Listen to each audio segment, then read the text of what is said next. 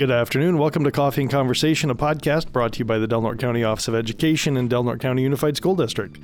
My name is Jeff Harris. I'm the Superintendent of Schools for Del Norte County. And today we're going to take a little bit different track because we've been talking quite a bit about COVID, about the new election model that we have going. But today we want to start looking at some things that folks in our community are going to be hearing a lot about over the next 3 months. And that is, our LCAP and a whole host of new state required plans that we'll be putting together and inviting our community to be a part of. So just in way of introduction and to kind of set the stage, the LCAP, if you recall, stands for Local Control and Accountability Plan. The LCAP was really brought into play in 2013, 2014, after the big economic downturn, when money started to come back into schools under Governor Brown. There was a big push for what they call local subsidiarity. And that really was a $5 word way of saying school boards and local jurisdictions should have say in how money was being expended to support students. So really really took almost 40 different what they called categoricals, very specific pots of money, brought them all under two really big headings. One of those is the kind of the general fund, the LCFF, local control funding formula, that forms the base of what we get to operate schools. The second pool of money, though, was what was called the Supplemental and Concentration Grant. Supplemental and Concentration Grant for each student who met one or more of the criteria, either as an English learner, low income, or foster student, generated a little bit extra funding because more services were required to meet the needs of that student. If you had particular concentrations of students that met one or more of those requirements, you got a little bit of extra funding because now the issue that needed to be addressed was more pervasive throughout the district. That lasted a relatively, I'm going to say in education, a short amount of time. And what we've seen since 2013-14 is more and more restrictions, more and more requirements around this money that is impacting more and more really the ability to have true local control. And what started out as what was supposed to be an 8 to 10 page LCAP so that the community could read relatively a short document and say, oh, that's what my school district is doing, has now become hundreds of pages. In some cases, we know of districts that are up to almost 500 pages for their LCAPs now. So joining me today are Jeff Napier, our Assistant Superintendent for Business Services. Good morning. And Tom Kissinger, Assistant Superintendent for Student Services. Good afternoon. I thought I'd catch Jeff on that. I was going to say they're on different sides of the table right now, so you kind of have two different time zones. So, Tom, LCAP. We've seen LCAP continuously since, like I said, 13, 14. You've got a lot of LCAP meetings coming up. What's this LCAP season going to look like for you and for our community? Well, the LCAP schedule of meetings is going to look like, first, a review of the programs and services that were funded in the current LCAP, the 21-22 LCAP, and really a deep dive into what those services have been, how much services and resources have cost, and then probably most importantly, a look at the progress that our students and staff have made towards meeting the goals of the LCAP. So I'll give you one for example. One would be academic achievement. How have we have a lot in goal number one? We have 4 LCAP goals in the Del Norte County Unified School District. Under those 4 goals, we have about 30 different services. The first goal is improve academic achievement. Well, what people are going to get a look at is we've made significant investments in programs, services, and resources to improve academic achievement. So now we're more than halfway into the year. We're going to take a really close look at what academic achievement is looking like after the first half of the year and the progress we've made. So, Tom, isn't that going to be a little bit, I think, for a lot of our folks, maybe counterintuitive, because with COVID last year, students were only coming to school at most 2 times per day in person, right? The other 3 were virtual, or they could have been all distance learning. This year, they've been in school in person, but, we know that, I think probably the example I continue to use is a second grade student who started this year in person full time. The last time they were in a full-time class, they were in kindergarten.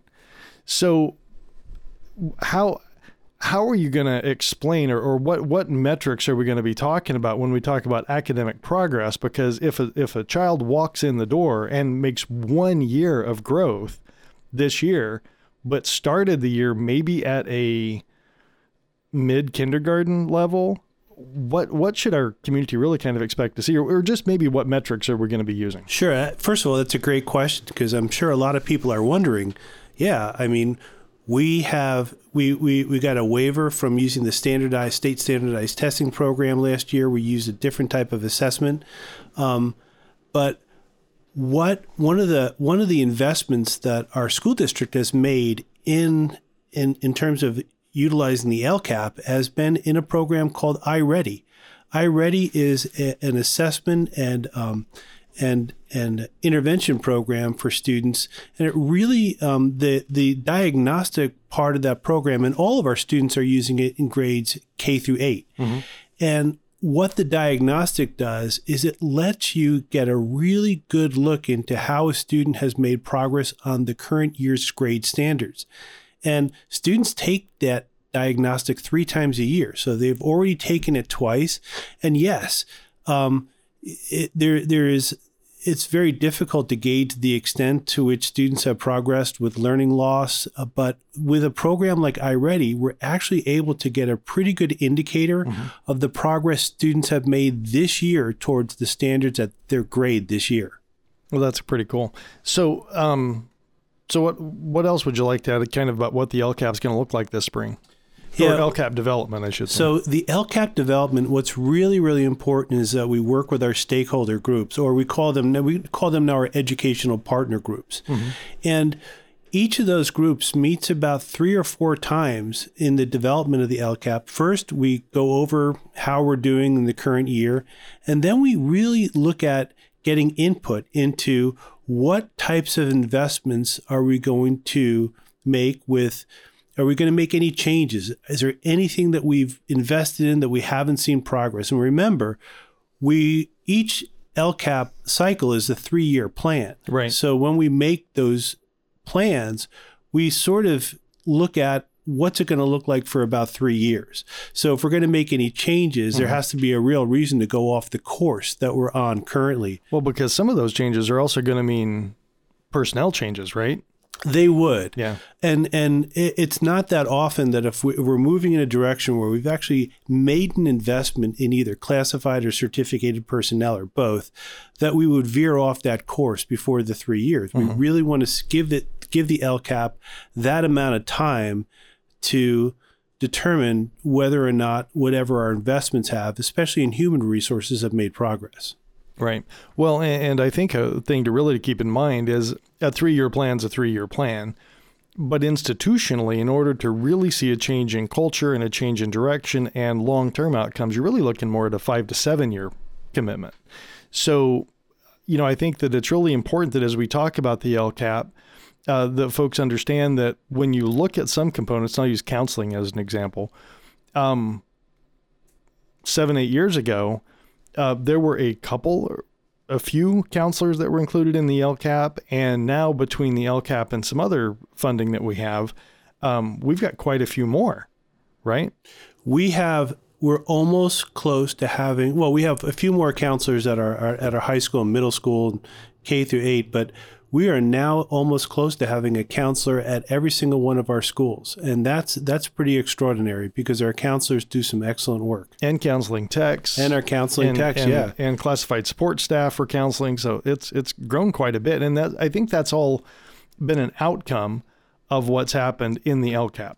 Well, I'd also like to mention a couple other positions. In addition to our counselors, counseling techs, adding more school psychologists, more health staff too. Yep. We've also been able to hire, or we now have library staff. We have librarians at every single one of our schools who are there almost full time. We've also been able to, we have functioning libraries at every one of our schools. And I would encourage anyone who's listening to this is go to your local school and check out your library, because as a result of the LCAP, we have kids checking out books. We have programs in our libraries. We have all sorts of things happening that maybe weren't happening years and years ago. But our libraries have become a great place for literacy development. So that's another function of a library. We have family liaisons now at most of our schools who are, when students are absent, they're making those calls, they're checking in with those families, they're providing more support. But what you see with all these human resources are people working together with teachers and classified staff and administrators to make a difference and make school a place where people want to be and where kids want to go. And I think it's really important to say that all of those things that we just talked about and many, many, many more were all the direct result of families and community members and staff saying, it would be great if we had this. So many of these things happened because of the input at these community meetings. Right. And that's where we get the most important information. And people will say, well, I don't know, are you really taking this input and doing anything with it? Well, we have library staff at all of our schools specifically because of what we heard at some of these community meetings. And I think if folks haven't taken the time to kind of read through the LCAP, at the very beginning of the LCAP, it actually has to say, what was your stakeholder input and how did it influence the development of the LCAP? So that's actually part of the plan.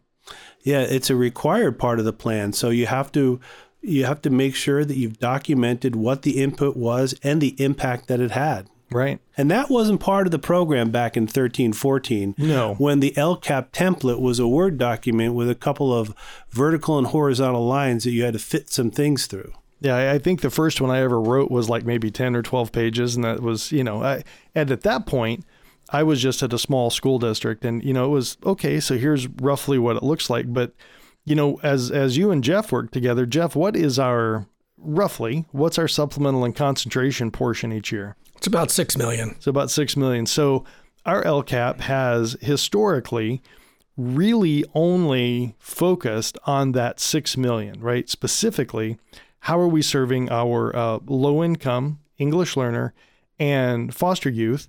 And the state's now expanded that to homeless youth as well. But, as we kind of look at some of these different pieces, Jeff, how intertwined within the LCAP are some of these other budget considerations and some of these other funding sources? Well, I think especially since Tom's come on board, we've really looked at the LCAP as a guide to the services that we're providing district-wide. And so we've really been putting, we show in our LCAP different pots of money, we call them resources, right, for kind of an overall plan for the district. And so we don't just focus just on the supplemental concentration, as Tom could attest to, that our LCAP includes a lot of other resources, because the LCAP originally was, what services are we providing? We had to quantify them, right? But it's a service plan. It was the local control where the local school board and the community could say, these are the services that our kids need. Then we would write a plan to address those services, and we would show how much money we were spending on that plan to address those services. So you were here before I came, when the LCAP first kind of popped up. And can you give a little history on where the LCAP has come? Because my understanding was when the LCAP first popped, there were about 40 community meetings that resulted in an LCAP in some way, shape, or form at that point. We are where we are where we were. We were where we were about 2 years ago with the LCAP before COVID hit. But now there's been another shift. So I'll just maybe back up a bit. So my understanding was there were about 30 or 40 public meetings that resulted in an initial LCAP that met the state requirements, but may have been a little fragmented. Correct. When the LCAP first came about in 13-14, it was brand new. The whole idea of, you mentioned the term subsidiarity, which is what Governor Brown called it. The idea that local school boards and the community should have a major say in how funding is spent in their districts. That was new to education, because prior to that, a lot of our funding came from what are called categoricals, where you get a specific amount of money that has to be used on a specific thing. The state gives you the money, they tell you how you have to use it. That the first couple of years of LCAP, it was lots of community input, and it was kind of a wish list of we heard this from the community, we heard this. It wasn't a galvanized plan of what services can we provide with specific outcomes. Right. It's grown over the years to where we're really identifying the outcomes and how are we going to be assessing if we met those outcomes. But the first couple of years, it was throughout the entire state. We didn't really know how to do it. We took a lot of community input and we put things down on paper. Right.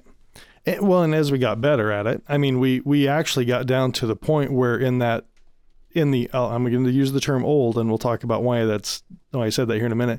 In the old LCAP template, we got down to the point where we were actually identifying position numbers, where that position was at, the cost of that position, both for benefits and for salary, and what resource, what funding resource that position was being taken out of, so that we were as transparent as possible. And maybe, Tom, you can talk about this here in just a minute.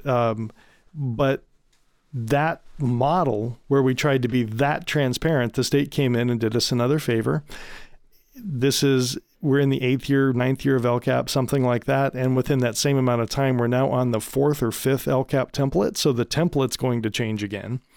But Jeff, it's not just the LCAP anymore either, right? You've got a whole bunch of other plans you've got to deal with. Correct. When Governor Brown left office and Governor Newsom came in, the funding model started to change in California, from where the majority of any new monies were going to local control funding formula, so that the local board and community could have a say in how it was spent. They started bringing back categoricals, and they've been coming back for about 4 years now. But what we've really seen since COVID and the influx of a lot more federal money into education and a lot more state money into education, the majority of all new monies coming to education are now categoricals. But these are the new categoricals. So they've adopted the LCAP process of public input and plans and board approval of all these plans for each of these specific pots of money. And so we have basically mini LCAPs for individual pots of money that are now outside of the LCAP, although we are including them in our LCAP because we're viewing our LCAP as a single plan for our entire district. Right. Well, I just go back because I think all three of us, when we started our admin careers, in our budget classes, when they talked about funding, a big chunk of it was was about categoricals. I remember one of the first books that I ever had when I was a vice principal, and I was taking a look. There was a book that must have been 200 to 300 pages long, and it was just an explanation from School Innovations and Advocacy about each categorical, what it could be spent on, what it couldn't be spent on, what the resource had to be, the description of it. And in some ways, that's kind of where we're going back. It's not as specific as the school and library block grant, but what are some of the categoricals or some of these new, we'll call them funding resources, because nobody at the state yet is calling them categoricals. They're trying to avoid that terminology. But what are the new funding resources that we have to plan for? There's a big one that's called the Expanded Learning Opportunities Program, which will be expanding after school programs throughout the state. That has some additional restrictions on it that we currently don't have on our after-school programs. There's the Universal TK Transitional Kindergarten Initiative. There's CSI, which I can't remember what CSI stands for. Comprehensive School Improvement. ESSER, we still have to do plans for ESSER, which is the federal COVID money. There's now a new high school A through G plan that has money and a plan that has to be done. And there are some others. I just can't remember all of them right at the moment. Yeah, I think one of the biggest complaints that we've all had, and we were just talking about it before we started recording, was it's getting to the point where all of the time that is really, you guys spend most of your time meeting with stakeholders, coordinating budgets, coordinating services, and especially in the spring, we're writing these plans. And we actually have about 10 to 12 educational partner groups in our community that we need to work with. So it's a lot. Well, and that's just for the LCAP, even though we do ask them these other questions too. But Tom, as we do roll into LCAP season, who are some of those groups and what are some of the dates that are coming up that folks need to be aware of? So what I want to first focus on is what's coming up right in front of us this week and next week. We have our District English Language Advisory Council, which is going to meet next Monday, the 28th from 6 to 7 p.m. And I'm really excited because we're going to actually be in person and on Zoom. So this is going to be in the district boardroom, but also available on Zoom. We have our District Advisory Council, which is going to meet tomorrow evening via Zoom, Wednesday, February 23rd. And those are representatives from the community and staff who really help guide us in terms of the different programs that we have and funding. And we're going to be discussing with them coming up next week. We also are going to have a community meeting in Klamath on Tuesday, March 1st from 6 to 7 p.m. That one is scheduled for Zoom. In Crescent City on Wednesday, March 2nd, 6 to 7 p.m. And Thursday, March 3rd at Smith River School. Those are all planned for Zoom meetings. And so the presentation is going to be pretty much the same mid-year LCAP report that's been given to the board, giving people a chance to see the progress we're making, get input, and maybe look for feedback on how well we're doing. Perfect. So, Tom, is there a central location where folks can get that information? Yes, there is. So if you go to the Educational Services page on the district's website, you'll scroll down and you'll see some information that says LCAP, LCFF, and other plans. And there you can actually access all the work that we're doing on the LCAP for the county and the district. And I think you can also just go to dnusd.org/LCAP as well, and it'll take you right there. You see, you're a step ahead of me there. I really appreciate that. And well, that was just a very thorough answer, right, Tom? Yeah, you were getting ready for that whole explanatory thing you have to do in the LCAP. And Jeff, so the other part of this too, and I think, as we talk about services, another really important part is to kind of let folks know as well that when we start talking too about the governor's budget, proposed budget, when we start putting together the draft budget for the district, it all has to mirror what's in this LCAP, right? It can't be completely independent. Correct. Tom and I worked very hard together to make sure that what's in the LCAP is reflected in the budget. It has to be. The board has to approve the budget with the LCAP expenditures in it. Well, and all these other plans. Yes. So, and I think the interesting part is with some of these, so with the LCAP, again, just so that folks know, the budget in the LCAP must be approved by June 30th of each year. And then any revisions that need to happen in the LCAP and any budget revisions then occur. I think budget revisions have to be done by August 15th. LCAP revisions have to be done by September 15th. And some of these other plans we have, even though we may have received the money from the state, we are unable to expend any of those funds until we have a board-approved plan. So it gets to be, man, it has gone from very restricted little pots of money to very wide open local control back to this labyrinth of confusion. But the one thing I would say on sort of I think the state has done a pretty good job of putting together a template now that is very accessible. I feel like even though it's long, you can scroll through it and find out where are the accountability sections, where are the goals, where are the actions. Anybody can read it, and you can find out. You can really be as broad as you want, or you can really get granular in terms of looking at the data. So I think the template's come a long way since when we started nearly 8 or 9 years ago. Yeah, well, that's good to know, and so I would just encourage anybody out in the public. If you want to join in on the community meetings, we'd encourage you to do so. Again, you can find a list of all those meetings, a list of, and access all the LCAP documents at dnusd.org/LCAP. Tom, Jeff, thank you for joining me today. We're kind of at the end of our time. All right, thank you for having me. And thank you in advance for all the work you're going to be doing over the next few months. Thank you.